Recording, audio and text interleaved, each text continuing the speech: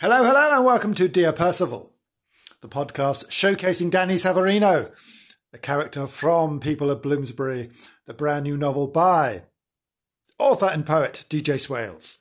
Now, this is the second part of Port Aransas, and let's make a start, shall we? Dear Percival, Part 2, Port Aransas. Okay. Update over. I'm absolutely baking on these dunes. I wish I had a flamenco hand fan, even for the shade.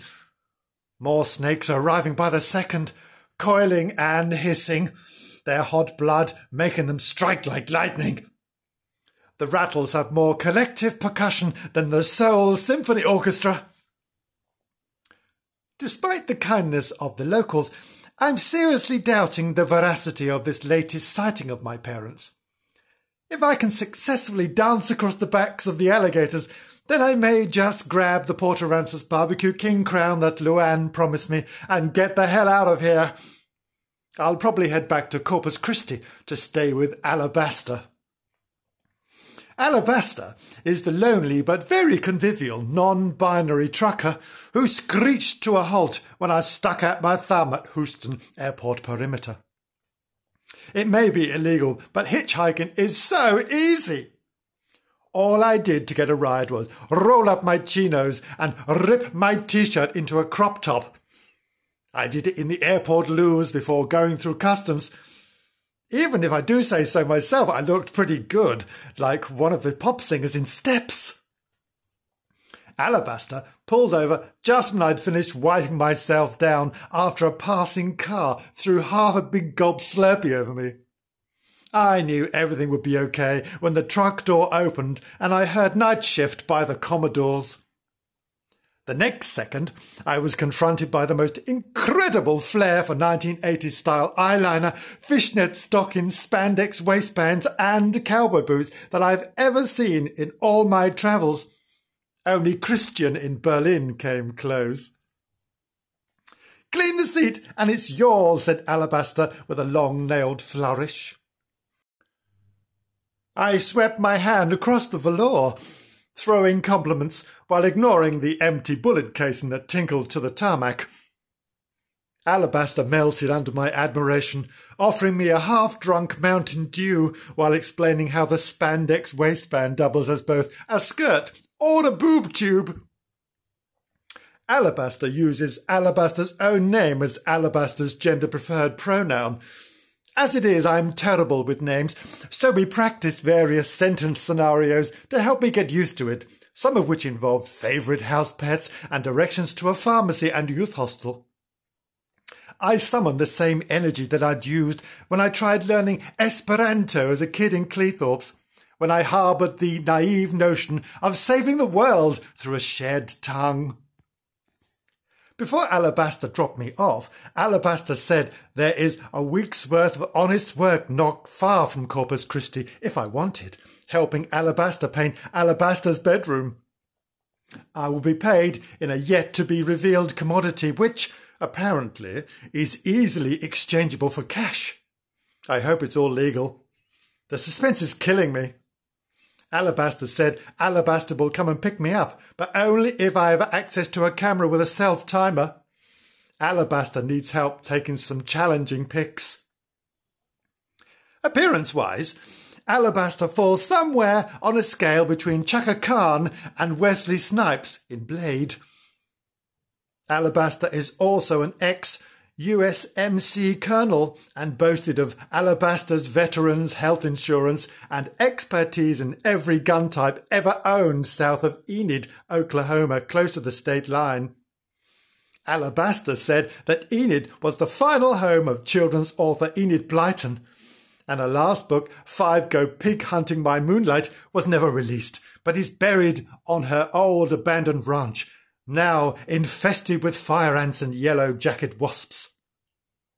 In the book, George gets drunk while riding on a pickup tailgate with a loaded rifle, while the others used empty Miracle Whip containers and light bulbs as improvised floodlights. George apparently falls backwards from the tailgate, hammered, almost riddling everyone with shotgun pellets. It's her best book ever, said Alabaster, claiming to know the book's location, close to an intergenerational roadrunner nest. Alabaster loves talking about Texas. I've gathered this is the introspective obsession of every Texan. When Alabaster wasn't talking about Enid Blyton or Texas, Alabaster spilled every detail about Alabaster's life. Alabaster lives on the road at times, but also loves staying home and crafting in the backwoods about 10 miles from a Hobby Lobby superstore in 2 cosy conjoined shipping containers that Alabaster welded Alabaster's self. Once I get furniture, it will be like Versailles, said Alabaster when we stopped at the truck stop where I purchased my new Texas belt. There is a lot of room, and termites can't eat steel. Alabaster enjoys several cuisines, including Luby's, Whataburger, Dairy Queen, White Castle, and Long John Silver's. Alabaster wishes Chick-fil-A was hoping on Sundays for something special after church.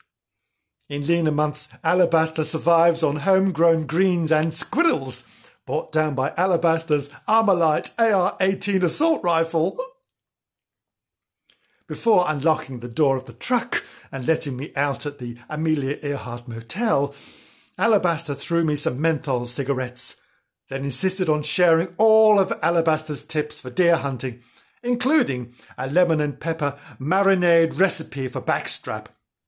It was nightfall before I checked into the motel. We've been sitting in this car park for 3 hours, I said to Alabaster when I could finally open the door, trying not to sound like I was miffed. Apparently, I could sue for kidnapping. It's called a parking lot, said Alabaster, surprisingly peeved. And wisdom should not be hurried. The rattlesnakes are not backing down. In fact, they are climbing the dune even when I kick sand at them. The swamp alligators have quietened down, all facing this way, their eyes trained on me. This may be my last diary entry, unless I take off my belt and channel my inner Conan the Barbarian. Alabaster said, if Alabaster doesn't hear from me within 24 hours, then Alabaster will come look for me. Please God send salvation in the form of Alabaster. I hope at the very least that this diary is discovered, even if in the belly of some reptile. I love you all, and Mum and Dad, I never stop looking. Danny Savarino, 2019, Port Aransas, Barbecue King. Thank you. That was part 2 of Port Aransas, the Dear Percival entry by Danny Savarino. Now, Danny Savarino is part of the book People of Bloomsbury by author and poet DJ Swells, which is available right now on Amazon. Go get yourself an ebook copy, and it'll be delivered to you forthwith, or even fifthwith. Very soon there'll also be a paperback for you to put on your shelf and stroke lovingly. In the meantime, we shall return with another episode of Dear Percival before you even know it. Thank you for listening. We'll see you soon. Thank you. Goodbye.